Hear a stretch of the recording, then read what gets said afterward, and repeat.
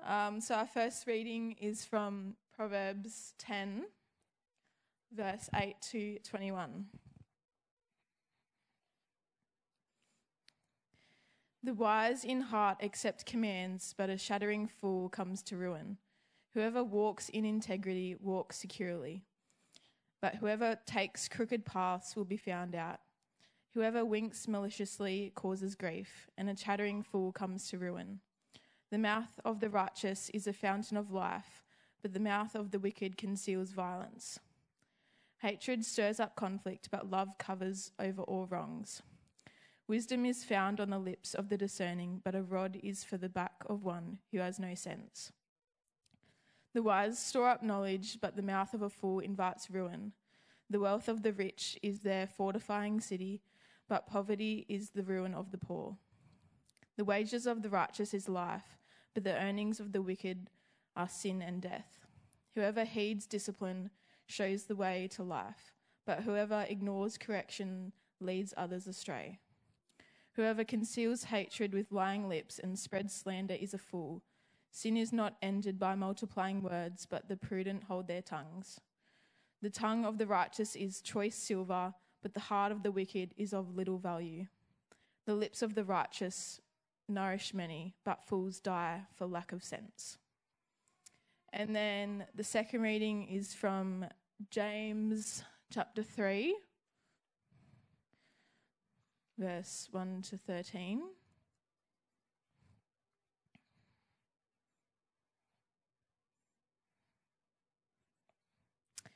Not many of you should become teachers, my fellow believers, because you know that we who teach will be judged more strictly.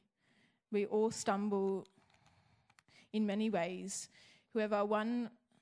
Anyone who is never at fault in what they say is perfect, able to keep their whole body in check. When we put bits into the mouths of horses to make them obey us, we can turn the whole animal. Or take ships as an example.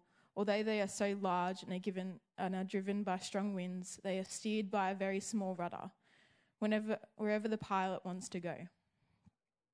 Likewise, the tongue is a small part of the body, but it makes great boasts.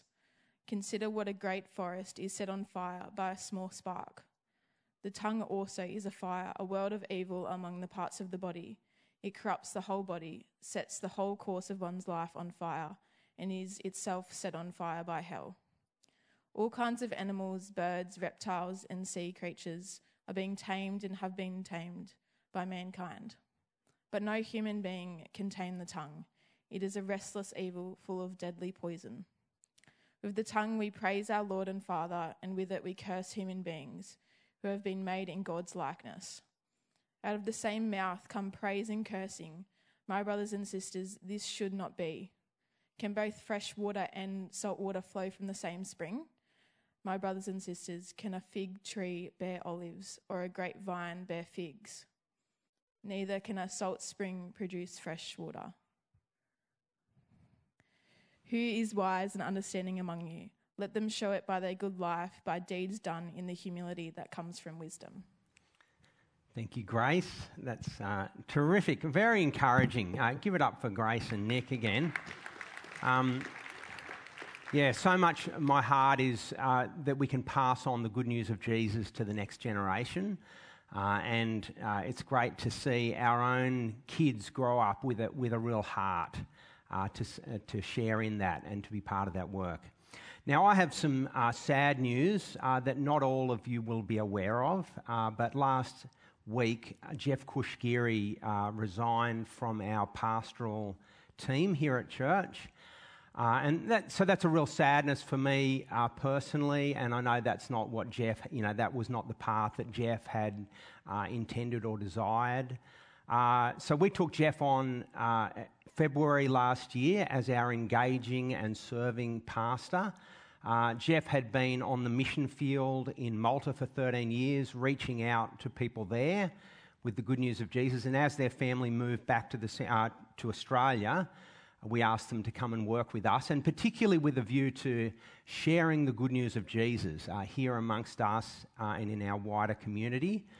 And it's not been an easy 20 months. So we've had lots of disruption over that 20 months with COVID and lockdown and so on. But the engaging teams have continued to run our life series. And so we've seen people become Christians over that time, which has been a delight. And we've seen people baptised. But for Jeff now, he's not exactly sure what the next phase of his life and ministry looks like. But my hope is that they'll continue to be part of our church, that they'll be loved and supported by us, and that is my prayer for them. Ruth's going to lead us in prayer for them and some other matters right now. So thank you, Ruth. Let's pray together.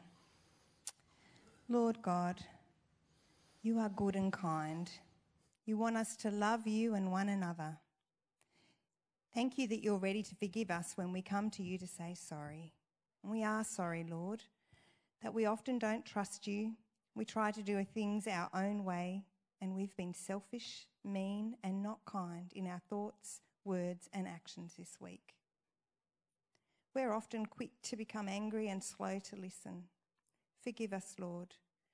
Help us to listen to you, to love what you love, and to love others as ourselves. Lord, help us to forgive and to be kind. We thank you for Nick and Grace and for that they are captured by the gospel. And we pray for each of us, Lord, that we will be captured by the good news that you bring us, that you love us and you forgive us. Lord, we pray that that will be on our lips, that we will serve you in every way that we can. Strengthen us, Lord, that your kingdom will grow here. We pray that you will strengthen our faith and the faith of the kids in our church too. Lord, we pray for Australia. Lord, that your people will be faithful and that in this time in our community, people will seek to know you and love you. Open people's hearts and minds to see you as Lord. Give them opportunity to hear the good news that you offer forgiveness and eternal life. Give us love and boldness to share this with those around us. Father God, you care for people all over the world, and we pray for wisdom for leaders among the nations of the world. We pray that those who are living in war-torn countries at the moment, like parts of Africa and the Ukraine, that you will be with them, Lord. We pray for peace and hope in those places. We pray that people will hear the good news and that you will use your people to provide for their physical needs. Father, we thank you for FIEC, for the way that it has facilitated and supported church plants and independent churches across Australia. Lord, we pray that you will grow these churches and this denomination, that your kingdom will grow through this. Keep us faithful in all we do. Father, we pray for those in our church family who are sick, lonely, or suffering in any way. Lord, comfort, heal, and strengthen them.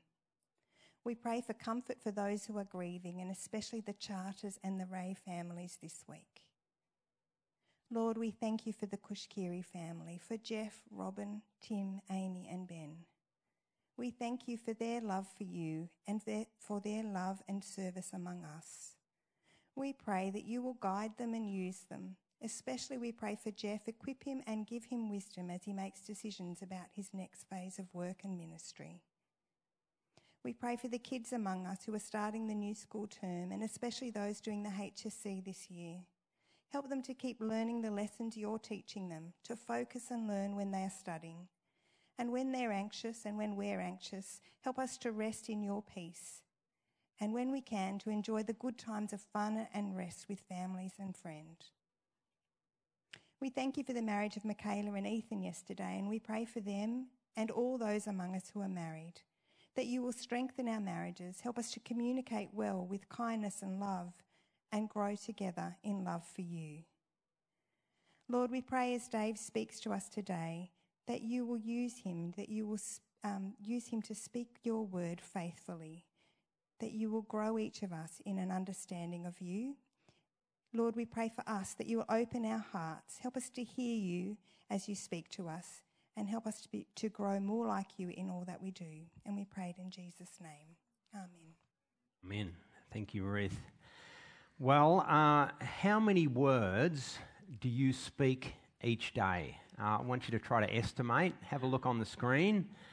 2,000, 4,000, 8,000, 16,000, 32,000. Now, what I want you to do is you might as well be chatting to someone because today's talk is very interactive. So I'd really encourage you, if you're comfortable, just find someone that you can kind of pull alongside and chat to and have a word. So what do you reckon? How many words do you speak a day? Hey, why don't we do a bit of a poll? Who reckons they'd speak 2,000 words a day? And that's about, all right, 4,000? 8,000. Okay, 16,000. Okay, some chatterboxes. What about 32,000? Okay, are you right? Okay, there we go. Now, apparently 16,000 is the average.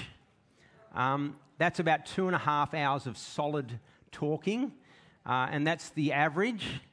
But some people speak more than double that. Do you know anyone like that? So who speaks more, do you think? Men or women, right? So men, hands up for men, hands up for women. Okay. Well, those who said women, so statistically that's correct, but not by as much as you might think. So it's only by about 5%. It's only, on average, about 600 words more. But men tend to be more tasky about their speech. So men's speech tends to be more work or task related. Women talk tends to be more people and relationship oriented. But our words are powerful. They have the power to build up, the power to tear down. They can give life, but they can be soul-destroying as well. Today we're listening to God. We want to learn His wisdom about our words. As I've looked at this is the first time I've ever thought about, doing a study on our words in the book of Proverbs. And Proverbs has a lot to say about it. There's around 90 proverbs. So if you look up words or speaking or lips or mouth or tongue, there's about 90 proverbs. I'm not going to go through every single one of them with you today. But it seems to me that Proverbs has much more to say about our speech than it does about sex or money or friendships or almost any other topic. Now, like we did last week, we're going to be chatting about this because I reckon it's better to wrestle with the Proverbs for yourself rather than just have someone tell you what it means. Do you know what I mean? It's like someone telling you a joke and then straight away going to explain it. It just loses its impact. So I'm keen for you to kind of do a bit of wrestling, bit of discussion together. So last week we did listening, and today it's all about speaking. And I want to start with a little gossip. How good is that to start with gossip? So let me read some of them. You can read the rest. A gossip betrays a confidence, but a trustworthy person keeps a secret. A perverse person stirs up conflict, and a gossip separates close friends. The words of a gossip are like choice morsels. They go down to the inmost parts. Anyway, you can have a look at the rest. And I want you to talk to the person next to you. What do you notice about gossip from those wise sayings from the book of Proverbs? Have a look and then have a chat with the person next to you.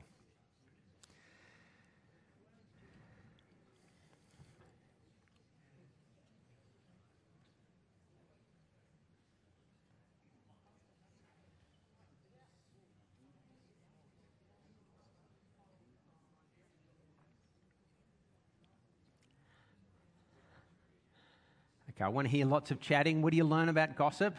Key ideas?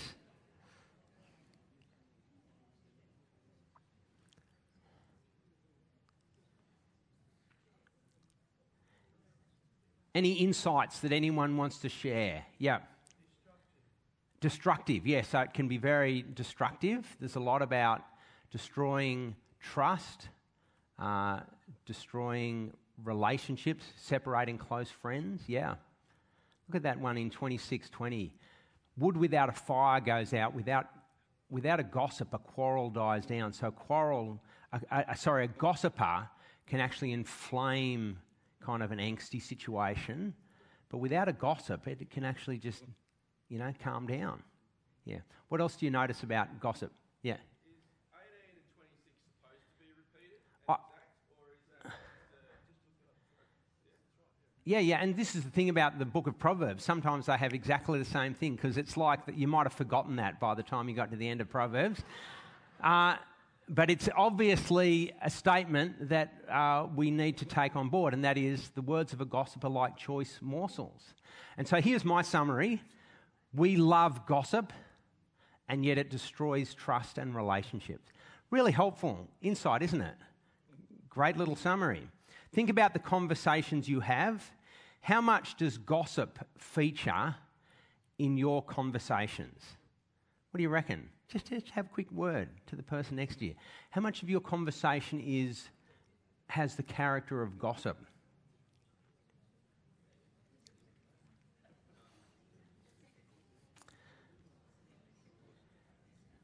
Now, let me keep going.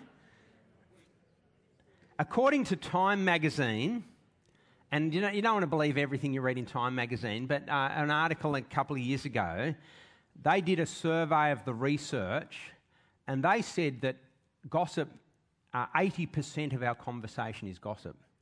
And I think that I don't agree with their stats, because they're just talking about 80% of our conversation is about other people or is about people.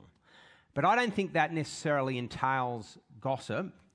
But then they went on to say that 15% of conversation is about negative gossip. And I think that's more of what the Bible is talking about. Things that are actually intended to highlight the faults of others or betraying a confidence where we shouldn't actually be sharing something about another person. And so research says that's about 15% of our conversation. That's pretty high, isn't it?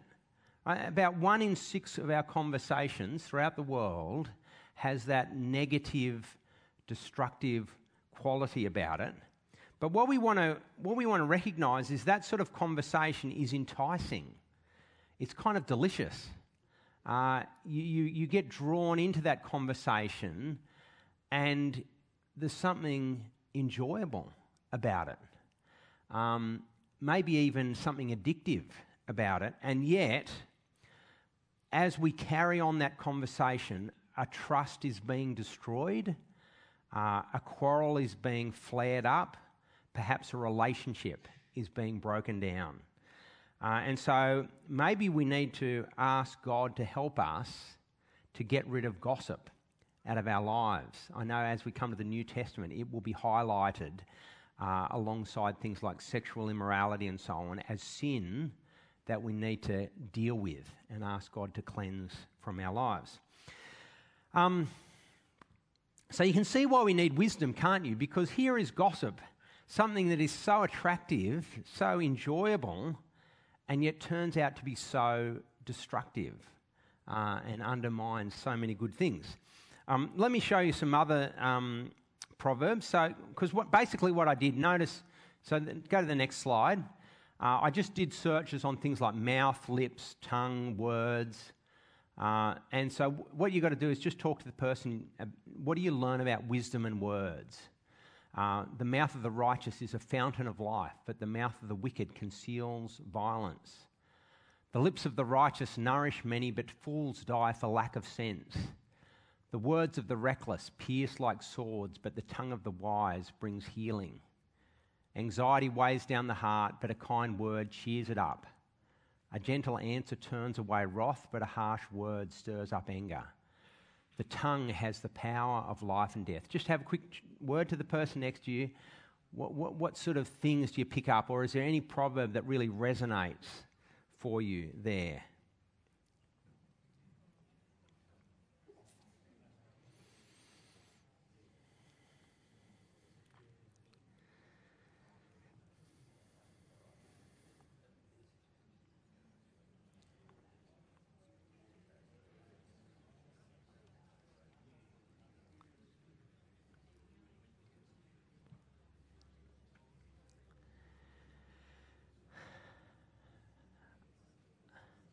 Okay, any thoughts or reflections from the crowd? Anyone want to share anything any insights? Yep, John. Yep, the tongue or the speech can have a dual purpose, for good or for evil. Yeah. And so here's my summary. What have I got? I can't remember what it says. Bang. Words are powerful for good or evil. There you go, John. It's almost exactly what you said. So words can bring great good. They can bring life. They can nourish, healing. They can cheer people up, turn away anger and wrath. But they can be used powerfully for evil as well, stirring up anger, piercing like swords. Words have the power of death. Just have a look at chapter 15, verse 1. A gentle answer turns away wrath, but a harsh word stirs up anger. Does that resonate with you? There's just so many situations where I've been part of an angsty, even an angry conversation, and I have seen this in action. If you're reactive, your words can inflame the situation, and it just gets worse, like pouring petrol on a fire. But if you're calm and you respond gently, sometimes it's just a matter of taking the time to listen, to breathe, just slow it down, and the whole situation can de-escalate. But your words and how you choose to use your words can take an angsty situation and flare it up or calm it down. There's a lot of power there, isn't there? And sometimes the gentle answer starts with 3 words. I am sorry. And those 3 words are incredibly powerful for de-escalating angry situations. I'm not saying just utter them just for the sake of it, but if there's genuinely something that you reflect on and think, no, I need to own what's going on here, and it's partly my fault, then I am sorry. Most people find those words so hard to say. Why is that? Why is I am sorry so difficult for us to say? I've got some thoughts. I think it's because we're making ourselves vulnerable. We're admitting fault. And when you say sorry, you lose control over the outcome of something.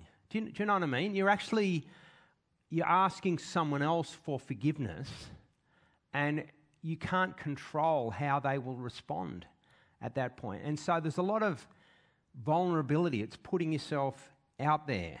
But I think for us Christians, surely of all people, we ought to be good at saying, I'm sorry. Because our whole relationship with God starts at that point. It starts with us saying, I'm sorry, God. I'm sorry for my sin, for the way I've ignored you, for the way I've treated you. Please forgive me. And God is so gracious, so forgiving. He will always answer that prayer by forgiving us and cleansing us. But surely of all people, then we ought to be able to say sorry to one another and in turn to offer forgiveness, just as God is so quick to forgive us. So let's put into practice that in our relationship with one another. If we're wise, we recognise the power of words for good or for evil. Here's another bunch of Proverbs for you. Gold there is, and rubies in abundance, but lips that speak knowledge are a rare jewel. The Lord detests lying lips, but he delights in people who are trustworthy. Sin is not ended by multiplying words, but the prudent hold their tongues. Whoever derides their neighbour has no sense, but the one who has understanding holds their tongue. Even fools are thought wise if they keep silent, and discerning if they hold their tongues. Right, have a quick chat to the person next to you.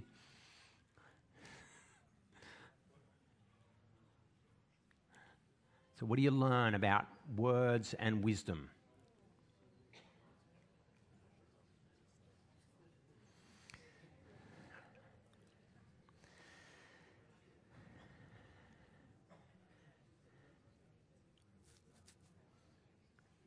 Now, we're going to have a moment for questions at the end, I think. But let me start with that first one. The first one, I just want to say wise words are so precious. We saw this last week. Just next slide, I think we'll highlight that. Wise words are precious. Gold there is, and rubies in abundance, but lips that speak knowledge are a rare jewel. We saw last week that wisdom is more valuable than gold, more precious than anything else. Get wisdom. Wisdom is the ability to successfully navigate life, to make wise decisions that take into account the context that we're in. What a precious thing that is. But so too, lips that speak knowledge and wisdom. What a precious thing it is to have in your life someone who can bring wisdom and insight and knowledge, a rare jewel that is. But not all words are precious. So the Lord detests lying lips. He delights in people who are trustworthy. Really strong language, isn't it? The Lord detests. Here is something that God hates. God hates when lies are on our lips. And why does God hate it? Why is he so strong about it? It's because he created us in our image. We are the image bearers of God. But God will never lie. One of the characteristics of God is he's utterly trustworthy. Everything he speaks, you can utterly depend on it. He will not trick us. He will not deceive us. And so when we, as his image bearers, when we lie, we dishonour the God who made us. We dishonour the God who has saved us and called us our Father. And we not only dishonour God, but we undermine trust, we break relationship, we destroy community. Wise words are precious, and wise people hold their tongues. Did you see that theme? The prudent hold their tongues. The one who has understanding holds their tongue. Proverbs 17:28 is well worth memorising, don't you think? It's a classic. Because you might be sitting there thinking, gee, I just feel like a bit of a fool.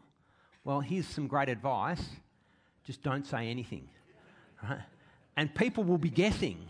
They'll be saying, wow, there's a real wisdom there. He just seems to be listening and absorbing, and gee, I can't wait till he speaks or she speaks because, gee, it's going to be gold when it comes. So even fools are thought wise if they keep silent, and discerning if they hold their tongues. So there you go. There's a good bit of wisdom for you. But here is the thing. Holding your tongue is not as easy as you think. We saw that in the passage that Grace read. Right? It's really hard to control the speech that comes out of your mouth. Why is it so hard? Look at James 3. Consider what a great forest is set on fire by a small spark. The tongue also is a fire, a world of evil among the parts of the body. It corrupts the whole body, sets the whole course of one's life on fire, and is itself set on fire by hell. All kinds of animals, birds, reptiles, and creatures are being tamed and have been tamed by mankind. You think about it. We can get a lion, one of the most ferocious creatures, and tame it to the point where you can stick your head inside a lion's mouth. I'm not recommending it, but people can do that. How clever is that? We've got a lady attached to our church who's a horse whisperer. And she can take a horse that's utterly out of control and just define, just one of those wild, brumby, and she can tame it so that it can be ridden and so on. Just amazing what we can do in taming wild things. But, verse 8, no human being can tame the tongue. It is a restless evil, full of deadly poison. With the tongue we praise our Lord and Father, and with it we curse human beings who have been made in God's likeness. Out of the same mouth come praise and cursing. My brothers and sisters, this shouldn't be. Why is it so hard to control the tongue? Wonder what thoughts you have there. Have a word to the person next to you. Why is it so hard? Quick word to the person next to you.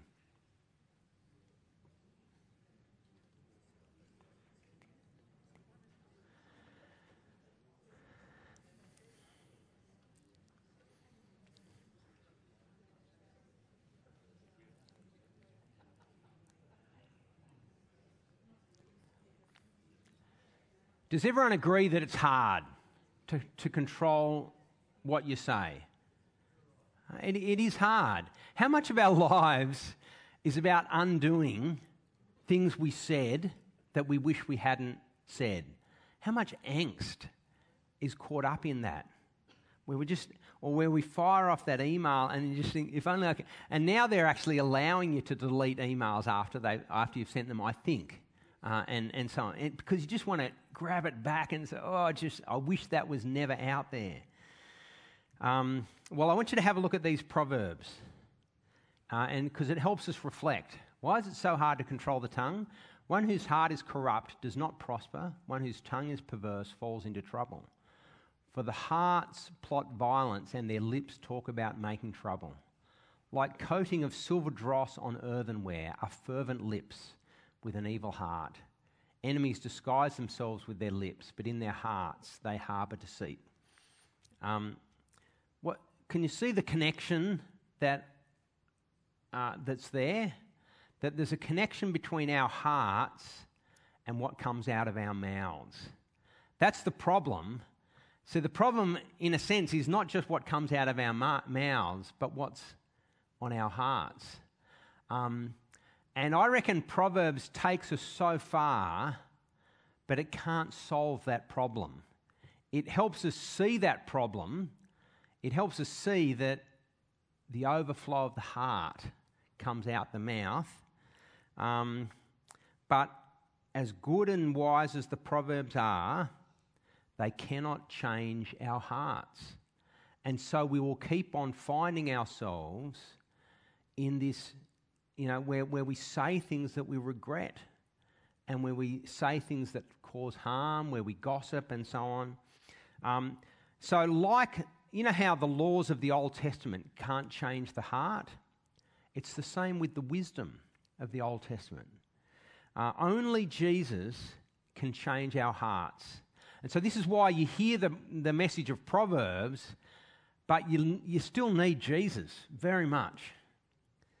Jesus cleanses our hearts of all guilt and shame. He brings forgiveness through his death on the cross. That's why we're always singing about Jesus and his blood shed for us, because his blood shed on the cross brings us forgiveness. He died in our place. Only Jesus can remove our hearts of stone and give us hearts of flesh. What's happening now for us who are followers of Jesus is we've been forgiven and now we're being transformed. God is renewing our hearts day by day. And so what I want to say is, as good as the wise sayings of Proverbs are, only Jesus deals with our deepest problem, our deepest need, and that is cleansing and renewal of the heart. And as we have been cleansed and now as we are being renewed, I want to just kind of tie things together by saying let's use our words to build the loving community that Jesus saved us to be. I'll give you a few passages from the New Testament that kind of pick up on these themes. So let's have a look. Ephesians 4. What we should be doing is speaking the truth in love. We're not just a community of truth, we're a community of love. And we're not just a community of love, we're a community of truth. We're bringing those two things together in our interaction with one another. Put off falsehood, speak truthfully to your neighbour. And look at this, speaking to one another with psalms, hymns, songs from the Spirit. Sing and make music from your heart to the Lord. How different is it when we before I get onto those other verses, how different is it when we come together? In a world where there is so much gossip, but we come together and sing the praises of the Lord Jesus. What a constructive thing that is to do as a community. To not be focused on the faults of others, but focused on the praise of the one who deserves all our praise. What an incredible power that has for building one another up and glorifying the one who made us. 2 Thessalonians chapter 2. May our Lord Jesus Christ himself encourage you, your hearts, strengthen you in every good word and deed. It's good for our hearts to be strengthened by grace. Through Jesus, therefore, let us continually offer to God a sacrifice of praise, the fruit of lips that openly profess his name. Can you see that we give away gossip and slander and angry words and harsh words and quick words. We put those things aside, but we have a better speech to fill it with. Speech that is encouraging, truthful, Christ-centred, warming one another's hearts. 1 Peter 3, in your hearts revere Christ as Lord. Always be prepared to give an answer to everyone who asks to give you the reason for the hope that you have. But do this with gentleness and respect. You know, as we want to share the good news of Jesus with our community, let's not buy into the kind of the turf wars that you see carried out, you know, and the harsh words and the polarity and so on, but do it with gentleness and respect. Jesus has washed us clean. He's now renewing our hearts. May our speech, our lips testify to what Christ is doing in us. Now, I want to. We're going to finish up there, but there's an opportunity for questions. So why don't you just have a word to the person next to you? Any things come to mind or any reflections that you feel like are worth sharing? And anyone who wants to in a minute or so can share those and I can field any questions that you might have. So just take a moment talking to the person next to you.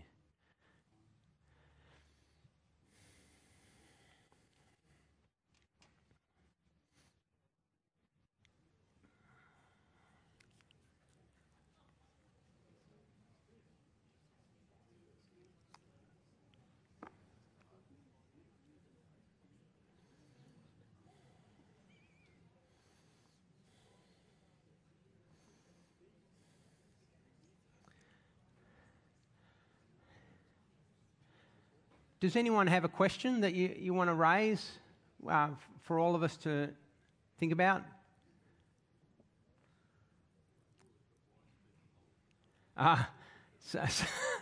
Someone said I would, but wise people hold their tongues. Yeah. So I've really shut down question time now, haven't I? But there was, Colin, there's a question right over in the far corner, I believe. Was there a question? Oh, yeah, James.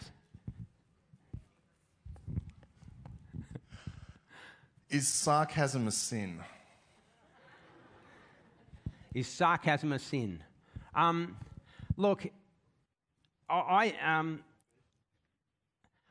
think I don't think. Oh man! Hey, let me start by saying this. There's wisdom for you, right? No, sorry. It's just. I think in our interactions with one another, humour is a good thing, right? And but I think and sarcasm is part of humour, where we can kind of have a go at each other, and in a relationship of trust, that can work all right. But you've got to be very wise to know that relationship is strong enough and has enough understanding to deal with that. And I think we want to be careful that we don't overplay sarcasm. I remember this happened with me when I was in university. I realised that, here was I, a young Christian, and I realised that so many of my conversations with others were superficial, and it was because so many of my interactions with others was that Aussie banter where you have to put each other down and there's a bit of sarcasm going on. And there was genuine mateship going on, but what I realised is that sort of speech actually stopped me getting deeper in conversation, because even though it's understood, if that's the main form of our conversation, then it's hard for someone to feel vulnerable enough to kind of open up, and it's unlikely that we're going to kind of get deeper. And so I think I'm not going to put a ban on sarcasm, but I do want to say we just need to be aware that it's not going to be as encouraging as other forms of speech. And so let's not default to sarcasm. Maybe there's an answer. But does anyone else have any thoughts on that? Does it? Yeah. So you said you were one of the 32,000 a day guys. Yeah. I'm just making up the other 500. Yeah. Wasn't sarcasm defined as the lowest form of wit? Sarcasm, the lowest form of wit. Yeah, quite possibly. Yeah, and so yeah. Anyway, any thoughts there? Do you think that's fair? What I've said there, Alan. It's not that point, but the wider one about not just the message that we have, but the way in which it's expressed. And I think that can be a very powerful thing. I was just speaking to Lois about a report that came out on Thursday that listed groups around the world who'd been added to a directory of those who use hate speech.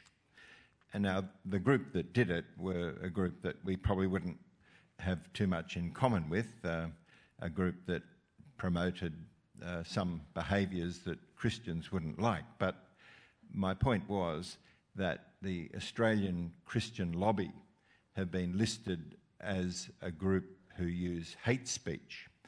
And it's a sad thing. So many of their views are ones that many of us would probably subscribe to, but the point being that the way in which they express those views to so many comes across as hateful, and that it's just a reminder that there are other sets of words and attitudes that we can have that might do that in ways that don't result in that reaction. Yeah, and so Alan's opened up quite a big topic here, but that is that our views as Christians are increasingly out of step with our society. Our society used to not be Christian, but they kind of warmed, or they thought Christianity, morally speaking, was good. But our society's moved on from that, and now there's a real suspicion and even a feeling that traditional Christian values are bad and even destructive. And so that's the new context we're moving in.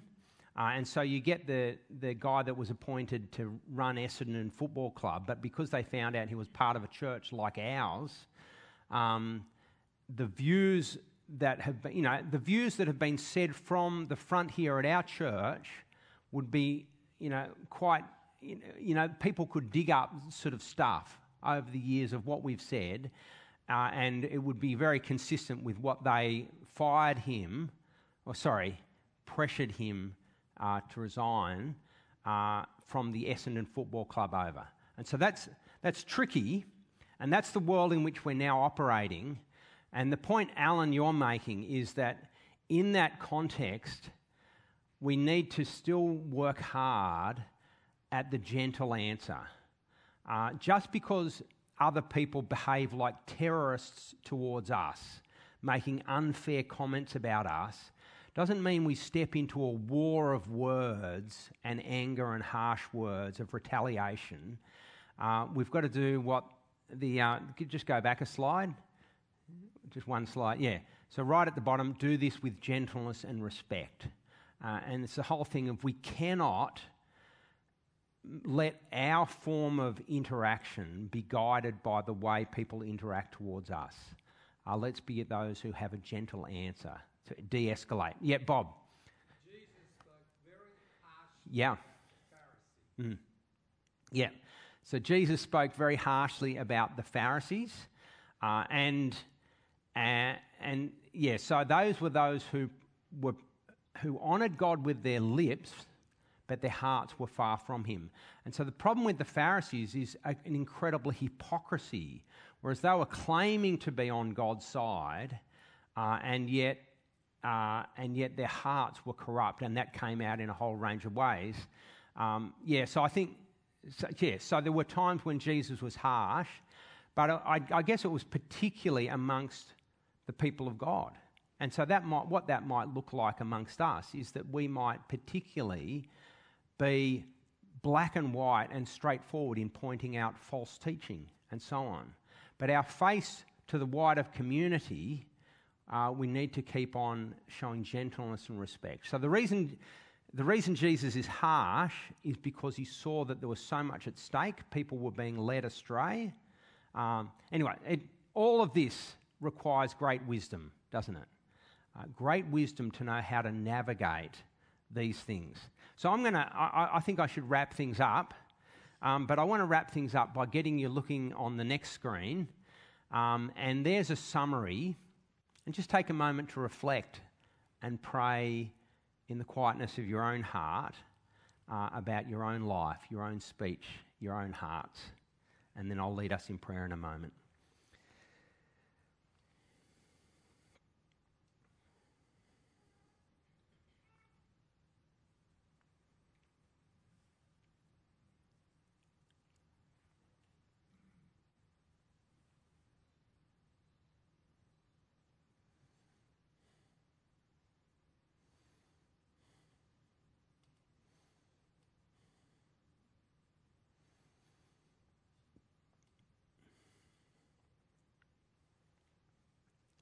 Let me pray.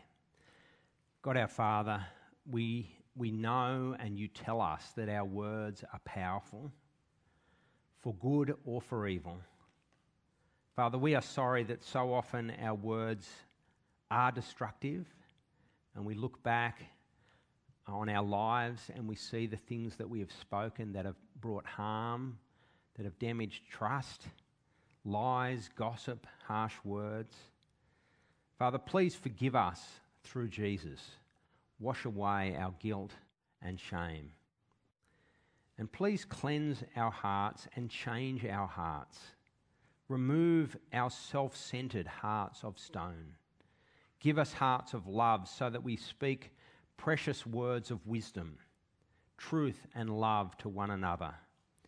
And give us lips that openly profess the name of Jesus. And we pray all these things in Jesus' name. Amen.